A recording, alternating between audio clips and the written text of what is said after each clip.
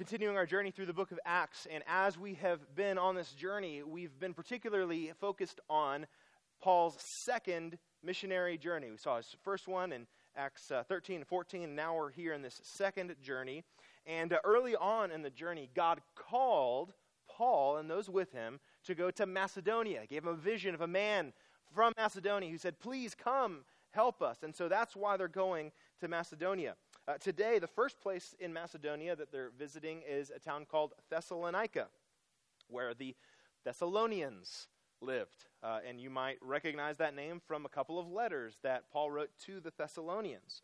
And actually, Paul wrote those letters while on the second missionary journey, just a little while after the events that we're going to see today. In fact, I would encourage you, go home and read 1 Thessalonians after church today, and you're going to see that Paul refers to the things that we're going to be talking about from Acts 17. But really, one of the things that this kind of highlights is most of the New Testament was actually written during the period of time that the book of Acts records. And just to illustrate that, I thought it might be helpful to look at a timeline. And so we got a timeline that I want to show you. Now, granted, there is more information on this timeline than we can really absorb at this point. But this has all of the major events that the book of Acts covers. But also there on the bottom in orange, you'll see where some of the books of the New Testament, or when some of the books of the New Testament were written. The main thing I want you to see for our purposes today is that the second missionary journey is happening, the events that we're looking at today, it's happening around AD 50, just for some perspective. And the letters of 1st and 2nd Thessalonians are written not long after the events that we're going to see today that happen around AD 50. So with that in mind, and a little bit of context for where we are in history, where we are in the Bible, let's all stand together if you're able, and let's read together Acts chapter 17, verses 1 through 15, our text for this morning.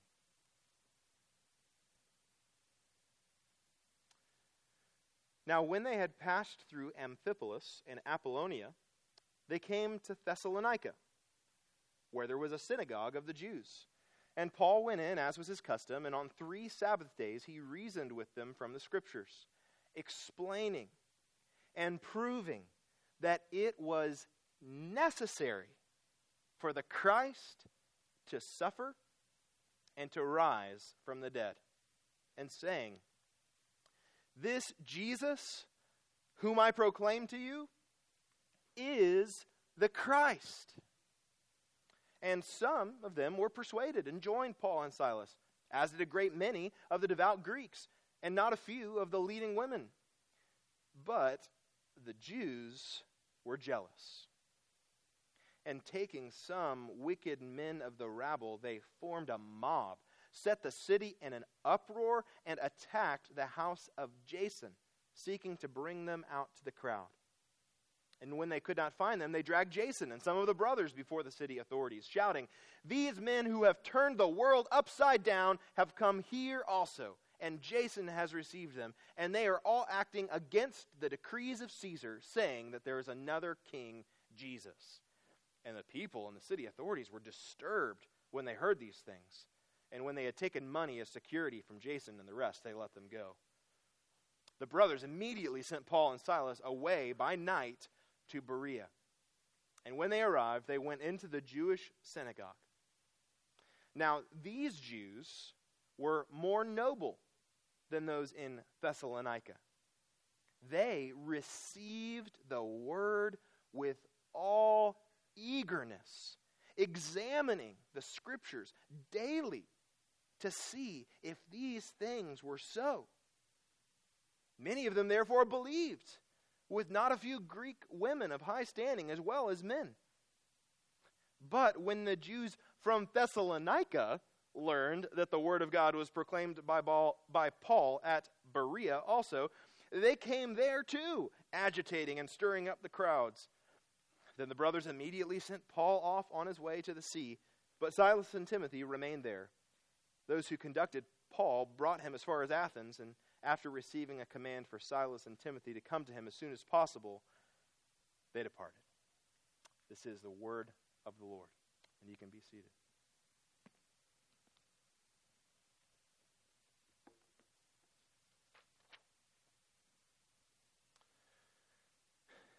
Have you ever thought to yourself, I can't believe I got out of bed for this?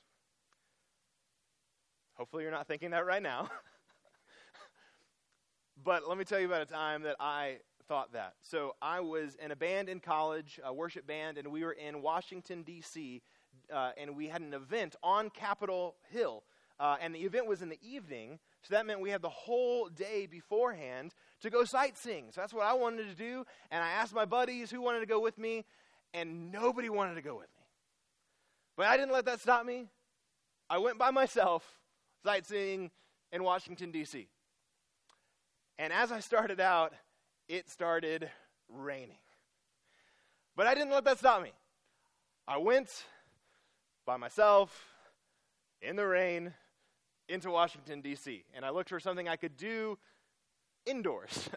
And I found a museum. I wanted to go to the National Air and Space Museum. So I make my way through the rain to the National Air and Space Museum, and it was closed.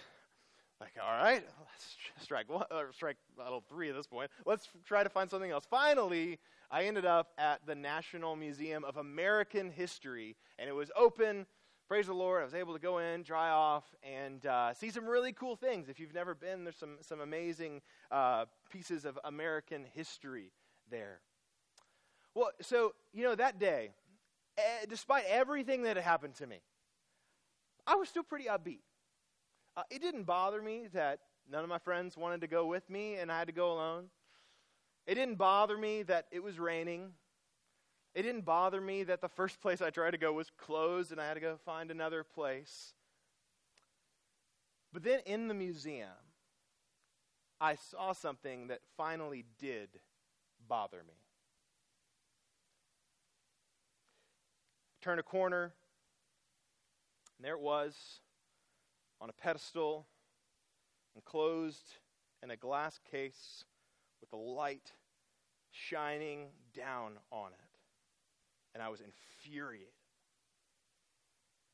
It was Thomas Jefferson's Bible. And if you don't know, Thomas Jefferson did not believe that many parts of the Bible were true.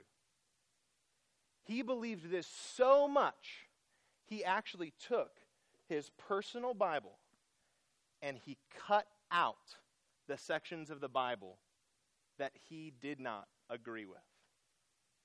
You can go to the Smithsonian and see it for yourself.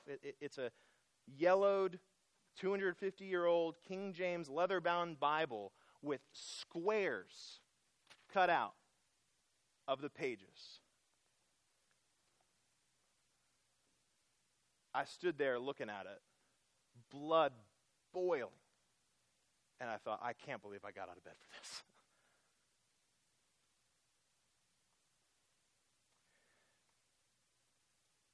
The truth is, though, many people have the same attitude about the Bible that Thomas Jefferson did. Now, most don't go so far as to actually cut squares out of their Bible, but they might as well. They live as if certain sections of Scripture were not even in their Bible to begin with. They might have a whole Bible on their shelf, but they live like squares are cut out. They live like salvation is by grace and apart from works has been cut out of their Bible. They live as if Jesus is Lord has been cut out of their Bible. They live as if love your neighbor has been cut out of their Bible. Well, what Acts 17 teaches us is that the whole Bible is worth opening up. And we ourselves should be open to the whole Bible. Thomas Jefferson's problem is that he was closed off to the whole Bible. When Thomas Jefferson and the Bible came together, they were at odds with each other. And Thomas Jefferson's solution to that was to leave his mind unchanged and to cut out the parts of the Bible that disagreed with him. What God wants to do is leave the Bible unchanged and cut out the parts of our thinking that disagree with him. What we'll see in Acts 17 is that God wants to open the Bible to us, and he wants to open our minds to the Bible so that his unchanging word can change our minds. We're going to see this truth in 3 sections of Acts 17. First, we're going to see scriptures opened to the gospel in verses 1 through 4. Second, we'll see minds closed to the scriptures in verses 5 through 10. And then lastly, we'll see minds opened to the scriptures in verses 10 through 15. First of all, scriptures opened to the gospel. Well, last week we saw Paul and all of his companions in Philippi, one of the cities of Macedonia. They left there and they went on to another part of Macedonia. And you can see that on this map. We're going to see their whole missionary journey. It started in the east in Antioch. They've made their way west. And up there in the northwest corner is the region of Macedonia. And we'll zoom in a little bit so you can see this better. They made their way to Philippi last week, and then the text in verse 1 tells us they went through Amphipolis, through Apollonia, there to Thessalonica. And, of course, in the rest of the passage, we'll see them go to Berea, but then Paul has to make his way ultimately all the way to Athens by the end of the passage. And as they come into Thessalonica, unlike what happened in Philippi, in Thessalonica, there was actually a synagogue. You might remember last week there was just a small group of Jewish women who were gathering together. There wasn't a full-blown synagogue in Philippi. But we find out that there's a synagogue in Thessalonica. Look at verse 2. And Paul went into the synagogue, as was his custom, and on 3 Sabbath days he reasoned with them from the Scriptures. So this was his custom. Paul normally went to the synagogue first when he came to a new place. A synagogue was a local assembly of Jews who would gather together to pray together, to open up the scriptures together. And so it was a natural place for Paul to preach Jesus because he was able to share common ground with these Jews in the common ground of the Old Testament scriptures. And I want you to look at that phrase in verse 2. He reasoned with them from the scriptures. Paul did not make up ideas and then shoehorn them in to the Bible. Paul made solid, credible, legitimate arguments to demonstrate the intended meaning of the scriptures. Luke gives us a further description in verse 3. He was explaining and proving that it was necessary for the Christ to suffer and to rise from the dead, and saying, "This Jesus, whom I proclaim to you, is the Christ." He explained, he proved. Paul unlocked the true meaning of the scriptures for them. Paul pointed out what God put in to the scriptures. Well, what was it that he wanted to open up to them? What was it that he wanted to unlock for them and point out to them? Well, the first thing that they needed to see is that according to the scriptures, it was necessary that the Messiah suffer and rise. The Jews believed a lot of things about the Messiah, but they did not understand that the Messiah would suffer and be resurrected. So before Paul could talk about Jesus, first he had to establish that the Scriptures taught that the Christ, the Messiah, had to die and rise again. And notice that phrase, it was necessary. So Paul was not just making the case that hypothetically, maybe it kind of fits without being contradicted by the Old Testament Scriptures. No, he says, according to the Scriptures, it had to happen. It couldn't have happened any other way. It was God's will expressed in Scripture that the Messiah, the Christ, would suffer and rise again. This is what Jesus taught after his resurrection in Luke 24. You can go see that for yourself. In Acts 2 at Pentecost, Peter taught this. He opened up Psalm 16 and demonstrated that it was necessary for the Christ to die and rise again. Philip taught the Ethiopian eunuch this. He opened up Isaiah 53 and showed that the Christ must be the suffering servant. And now Paul is saying the same thing that Jesus and all of his apostles are teaching. It is necessary that the Messiah would die and rise again. Well, once Paul demonstrated from Scripture that it was necessary for the Christ to suffer and rise again, then he was able to get to his main point. And his main point is that Jesus is this Christ. So really, he has a simple argument. According to the Scriptures, it was necessary for the Christ to suffer and die. That's point one. Point two, Jesus died and rose again. Okay, so point one, it was necessary for the Christ to die and rise again.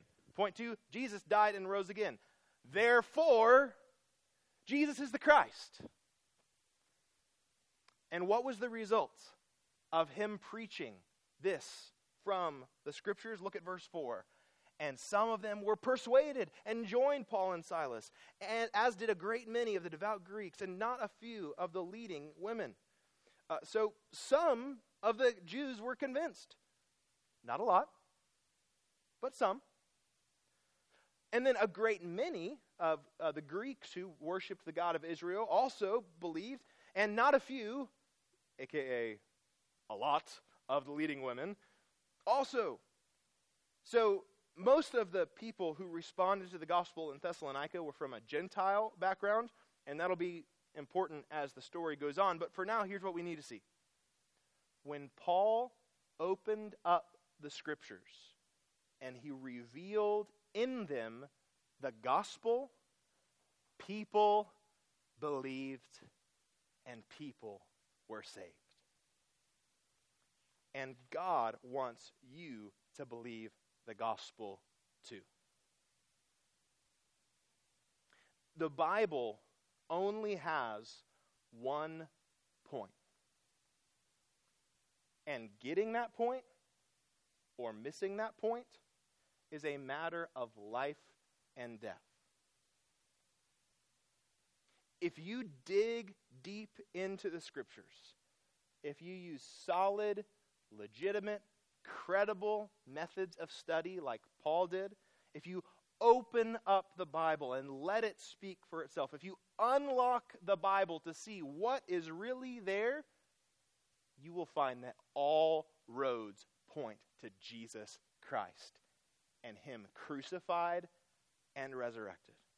You will find that it wasn't just possible that Jesus Christ may have died and risen. You will find that it was necessary for Christ to die and rise again. The entire Bible points to Jesus crucified and risen.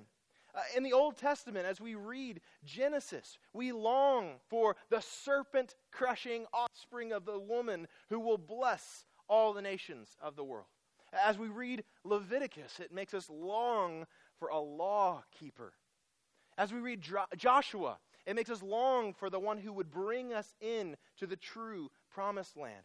As we read Judges and Kings and Chronicles, they make us long for a true leader, a righteous king. As we read Ezra and Nehemiah, it makes us long for the one who will end our exile in this fallen world and bring us into the true promised land. As we read the Psalms, it makes us long for the anointed king who will bring us to Zion. As we read the prophets, they make us long for the suffering servant, and Emmanuel, and the new covenant, and the ruler who would come from Bethlehem, and the one who would spend 3 days in the belly of God's judgment and come out alive. And then when you come to the Gospels, he's here. The Christ has come. And 4 times we're told a story. And 4 times that story moves rapidly to a cross, where all of a sudden the story slows way down and invites us to gaze at the Christ, the Lamb of God who takes away the sin of the world. And the Gospels reveal him not only suffering and dying, but rising victorious, appearing physically visible, audible, touchable, and then ascending to the Father's right hand. And then the whole rest of the New Testament points back to this crucified and risen Christ. We've seen in the book of Acts how it tells the story of the spread of the message of the crucified and risen Christ. In the epistles, we find out how the crucified and risen Christ justifies us by faith. How the crucified and risen Christ builds a local church. How the crucified and risen Christ frees us from the law. How the crucified and risen Christ reigns over all things, including the church. How the crucified and risen Christ reconciles broken relationships. How a pastor is to lead a local church that belongs to a crucified and risen Christ. How to live as exiles in this world under the authority of a crucified and risen king. And then we come to Revelation, and we find out how to have hope even in the midst of suffering, as we wait for the crucified and risen King, who is also the soon coming King, who will return to execute justice and make all things new and be with us forever and reign eternally. Every page of the Bible is shouting, it is necessary for the Christ to suffer and rise, and every page of the Bible is shouting at you, trying to persuade you to believe in this crucified and risen King. Jesus died and rose again to save you from sin and death. Your sins can be forgiven. You can have eternal life if you give your life to this crucified and risen Christ, Jesus. Give your life to the one that the whole Bible is about.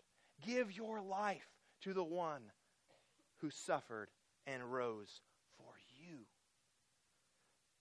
But be warned. Giving your life to a suffering Christ comes at a cost. That's what we see next as Luke shows us. Not only scriptures opened to the gospel, but second, minds closed to the scriptures in verses 5 through 10. So when Paul opened the scriptures in Thessalonica, there was a positive response from some of the Jews, but there was also a negative response by many. Look at verse 5. But the Jews were jealous, and taking some wicked men of the rabble, they formed a mob, set the city in an uproar, and attacked the house of Jason, seeking to bring them out to the crowd. The Jews were jealous. A few of the Jews had believed, but the Jewish leaders and those who were with them did not. They became jealous. They didn't like that they were losing their influence over these Jews who had been persuaded to follow Jesus.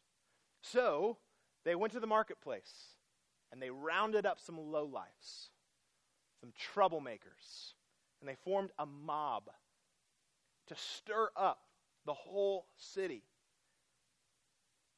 They go to the house of Jason, who was apparently the host of Paul and Silas in Thessalonica, but they weren't there. So they drag Jason and some of the other Christians out to the city leaders. And then the accusations start flying in verse 6. These men who have turned the world upside down have come here also, and Jason has received them.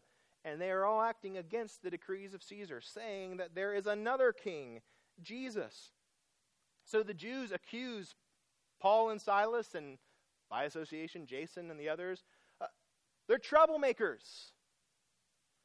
They're turning Philippi upside down. They're turning other places. They're turning the whole world upside down, and now they're coming to our town to try to do the same thing that they've done there. The irony.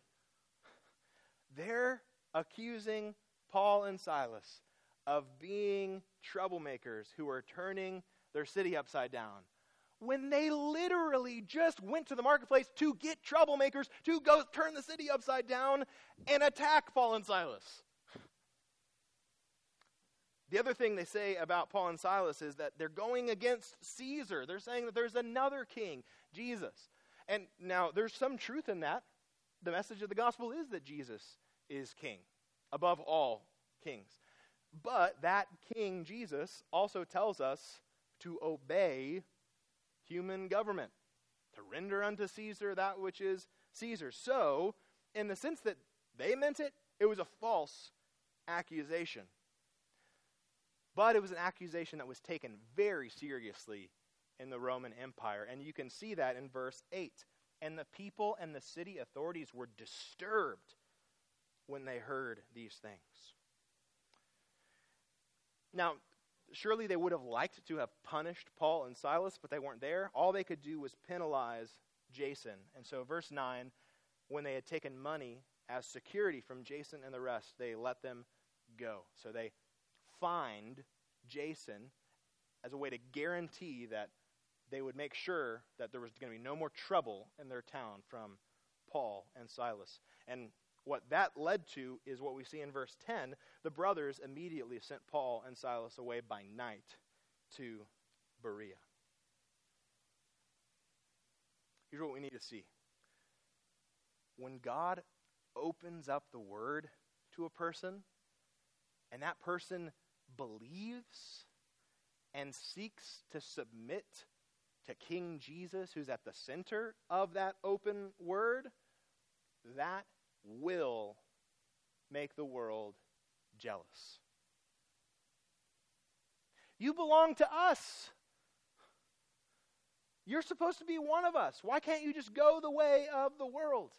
When the world starts to lose their influence on us, it will feel as if the whole world has been turned upside down. And so here's what we need to come to terms with. If we submit to the word, we must not expect to be at peace with those who are closed off to the word. Those who are closed off to the word do not understand us. They think we are closed-minded. But it is they whose minds are closed off to the truth of God's word. They see us as troublemakers. But it is they who have turned the world upside down from how God intended it to be. Consider the baker who just wants to glorify God in his business and is unwilling, therefore, to make a cake for a same-sex wedding. People will seek him out, attack him, try to financially persecute him, and then accuse him of being a troublemaker, stirring up problems.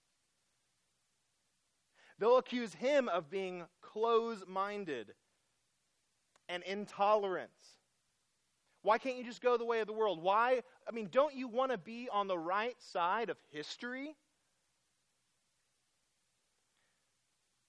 But it's those who have redefined marriage and sexuality who have turned the world upside down from what God's will really is.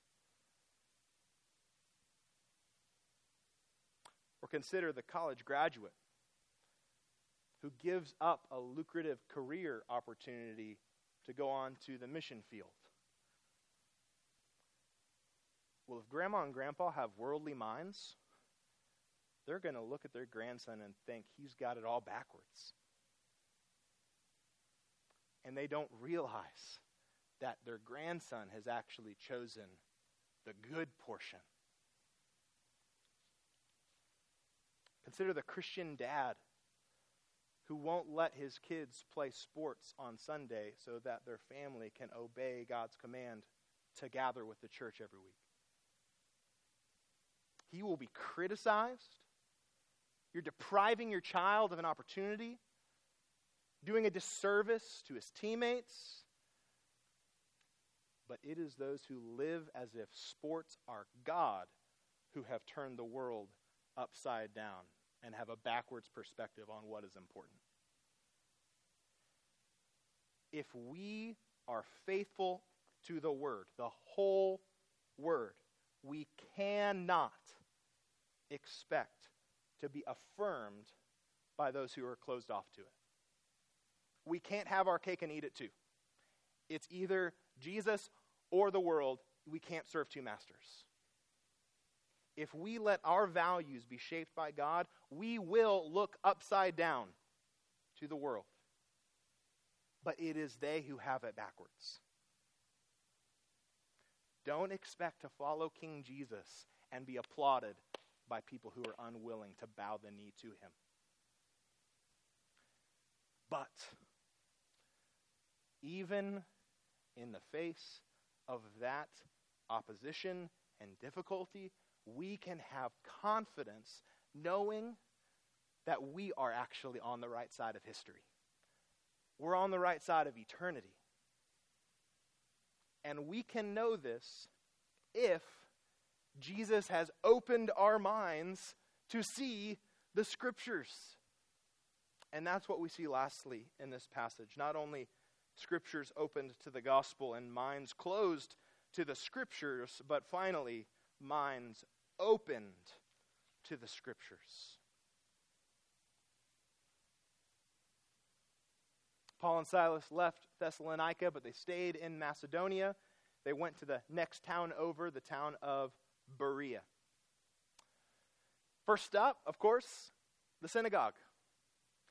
But their experience at the synagogue in Berea was very different from their experience at the synagogue in Thessalonica. Look at verse 11. Now, these Jews were more noble than those in Thessalonica. They received the word with all eagerness, examining the Scriptures daily to see if these things were so. So he says these Jews were more noble. So what does that mean? Well, so literally, the idea of being noble has to do with being like well-bred, being born into a high social status. But that's not what Luke has in mind here at all. It has nothing to do with their birth or their social status. It has to do with their attitude. Some translations will put it, they were more noble-minded. And the idea is that they were open-minded. They were open to a new idea. Well, so what does it mean that they were open-minded? Well, first we have to recognize open-mindedness by itself is not good.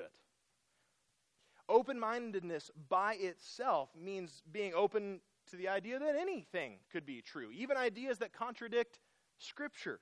So open-mindedness by itself is not good, but it was good here that the Jews in Berea were open-minded. Why? Why was it good? Don't miss this. It was good that they were open-minded only because their open-mindedness was under the authority of Scripture. They were open-minded under the authority of Scripture. They were so committed to the truthfulness and authority of Scripture, they were open to letting Scripture change their minds about the conclusions that they had previously come to from their initial readings of Scripture. Now, in contrast, what we saw in Thessalonica is that most Thessalonian Jews were closed-minded. They were closed off to the truth of the Word. Now, they would have said that they believed in the authority of Scripture, but they were unwilling to change their minds. They had come to the conclusion in their reading of Scripture that the Bible does not teach that the Christ would suffer and rise. They had made up their minds, and they were not willing to let even the Bible change their minds about that conclusion that they had come to. Ultimately, those Thessalonian Jews, what we see is they were not committed to Scripture. They were committed to their interpretation of Scripture. On the other hand, the Berean Jews were open-minded. They received the Word with all eagerness. They were not closed off. They were open to whatever God had actually said. They just wanted to hear from God. And so they examined the Scriptures to see if these things were so. The Berean Jews did not assume that they had interpreted Scripture perfectly before. They were open to consider Paul and Silas's teaching that it was necessary, according to Scripture, that the Christ would suffer and rise again. They were at least willing to consider that maybe the Scriptures actually do teach that the Christ must suffer and rise again. They were open to asking questions like, did I read that wrong before? Did I miss a passage before? And notice their commitment to the authority of Scripture, their commitment to hearing and receiving the Word. Remember, they did not have individual copies of Scripture at this point. It would be 1,500 years before individuals were getting copies of Scripture to have at home. So they were leaving their home, coming to the synagogue daily, every single day, gathering together, getting together with these other people, examining the Scriptures, asking, does it really say that? Are these things really so? They got together daily to excavate precious truths out of Scripture there at the synagogue. And one of the things that we need to see here about this group of people gathering together, examining the Scriptures, receiving them with eagerness, seeing, are these things true? We got to recognize the Bible holds up to strict scrutiny. The Bible doesn't need to be defended. The Bible doesn't need to be apologized for. You don't have to go easy on the Bible. It can take it. The Bible holds up to strict scrutiny. Remember, in Thessalonica, Paul made thorough, solid, legitimate, airtight arguments from Scripture. I mean, there's some people who will suggest an idea about Scripture, and if you have the idea and you kind of zoom out and squint, and you're like, Scripture might say that. That's not what the Bereans are doing. They're zooming in with a microscope, examining, dissecting every little word and phrase. That's how committed they were to what does the Bible actually say. And what did their thorough examination tell them? Paul was right. The Scripture really does, if you let it speak for itself, the Scripture really does teach it was necessary for the Christ to suffer and rise. And that's why we see the result that we find in verse 12. Many of them, therefore, believed, with not a few, again, a lot, of Greek women of high standing as well as men. So in Thessalonica, some of the Jews believed, but in Berea, many of the Jews believed. And like in Thessalonica, in Berea, there were Gentiles who believed as well. But unlike what happened in Thessalonica, in Berea, none of the Jews responded negatively to the gospel. There was still a negative response, though. Look at verse 13 again. When the Jews from Thessalonica learned that the word of God was proclaimed by Paul at Berea also, they came there too, agitating and stirring up the crowds. So you might remember that this is what happened on the first missionary journey too. Paul and Barnabas were in Lystra, and the Jews from Antioch and Iconium came to town just to harass them. That's what happens here. The Thessalonian Jews came to Berea to stir up trouble again. So again, the local believers had to send Paul off. Look at verses 14 and 15 just once more. The brothers immediately sent Paul off on his way to the sea, but Silas and Timothy remained there, and those who conducted Paul brought him as far as Athens, and after receiving a command for Silas and Timothy to come to him as soon as possible, they departed. So Paul was taken out of Macedonia to Athens, but Silas and Timothy stayed in Berea. Paul told those who took him to Athens, tell Silas and Timothy to come ASAP, and we'll see Silas and Timothy catch up with Paul in Corinth in chapter 18. But before we leave this section, I want to consider what we can learn from the Bereans. And I would boil down what we can learn from the Bereans in 3 points. First of all, the Scriptures are authoritative, so receive them with eagerness. The Scriptures are authoritative, so receive them with eagerness. Submitting ourselves to the authority of Scripture means always being teachable. The moment we are no longer willing to let the Bible change our minds, the Bible is no longer the authority. We are. The question is, who is under whose authority? Am I under the Bible's authority, or is the Bible under my authority? The issue really does come down to a question of authority. To be close-minded like the Thessalonians is to make yourself the authority. I made up my mind. You can't tell me any differently. I am unwilling to change my mind. But to be open-minded like the Bereans is to let God's word be the authority.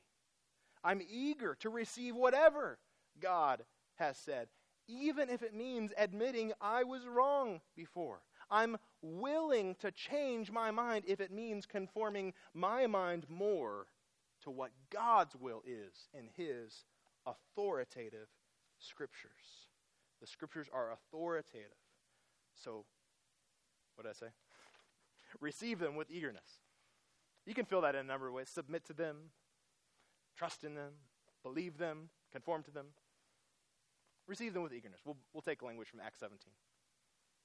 Second, the Scriptures are clear, so examine them. The Scriptures are clear, so examine them.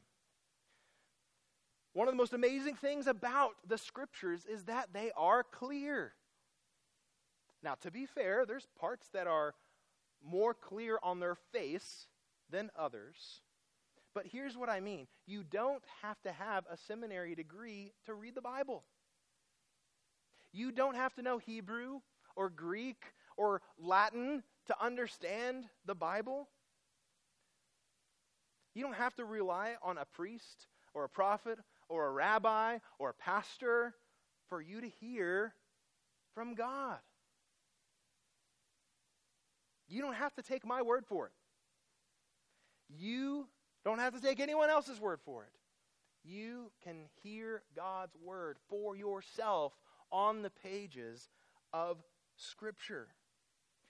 If you take the Bible like the Bereans, open them up, Receive them with all eagerness. Examine them daily to see what does it really say. You can arrive at the same conclusion as everyone else who submits to the authority of Scripture.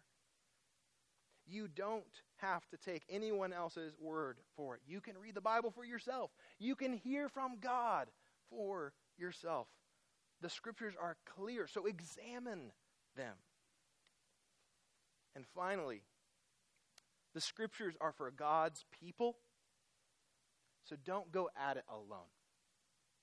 The Scriptures are for God's people, so don't go at it alone.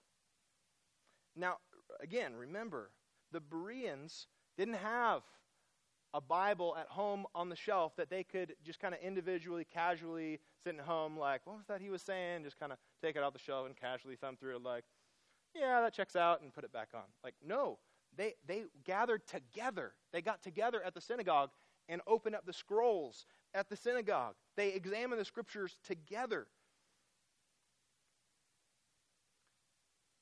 God wants us to understand His Word. And God wants us to submit to His Word. And He has given us many resources to help us understand the Word and help us submit to His Word. And one of the most important resources God has given us to help us know the Word and submit to the Word is the local church. The community of the people of God. The Bible is meant to be read by God's people together. Together we help one another understand God's Word. Together we help one another submit to God's Word. So may we receive the Word with eagerness and examine the Scriptures carefully, and may we do so together with minds opened to the truth of Scripture and under the authority of Scripture. I hope what you've seen as we've looked at Acts 17 is that the Scriptures are precious. The Scriptures reveal God to us. The Scriptures expose our sin. The Scriptures, Paul writes in 2 Timothy 3, are able to make us wise unto salvation. They're breathed out by God and profitable for teaching and reproof and correction, that the man of God may be complete and lacking in nothing, equipped for every good work. The psalmist writes in Psalm 19 that the law of the Lord is perfect, reviving the soul. The testimony of the Lord is sure, making wise the simple. The precepts of the Lord are right, rejoicing the heart. The commandment of the Lord is pure, enlightening the eyes. The fear of the Lord is clean, enduring forever. The rules of the Lord are true and righteous altogether. More to be desired are they than gold, even much fine gold, sweeter also than honey and drippings of the honeycomb. Moreover, by them is your servant warned. In keeping them, there is great reward. The Scriptures are precious. Cherishing them and submitting to them will not make us popular with a world closed off to the truth of Scripture. But to those of us who by the grace of God have had our minds opened to the truthfulness and authority of Scripture, these words are precious. So please, don't live like you have squares cut out of your Bible. And tomorrow morning, when you wake up, just know the Bible is worth getting out of bed for. It is precious. Let's pray to the Lord.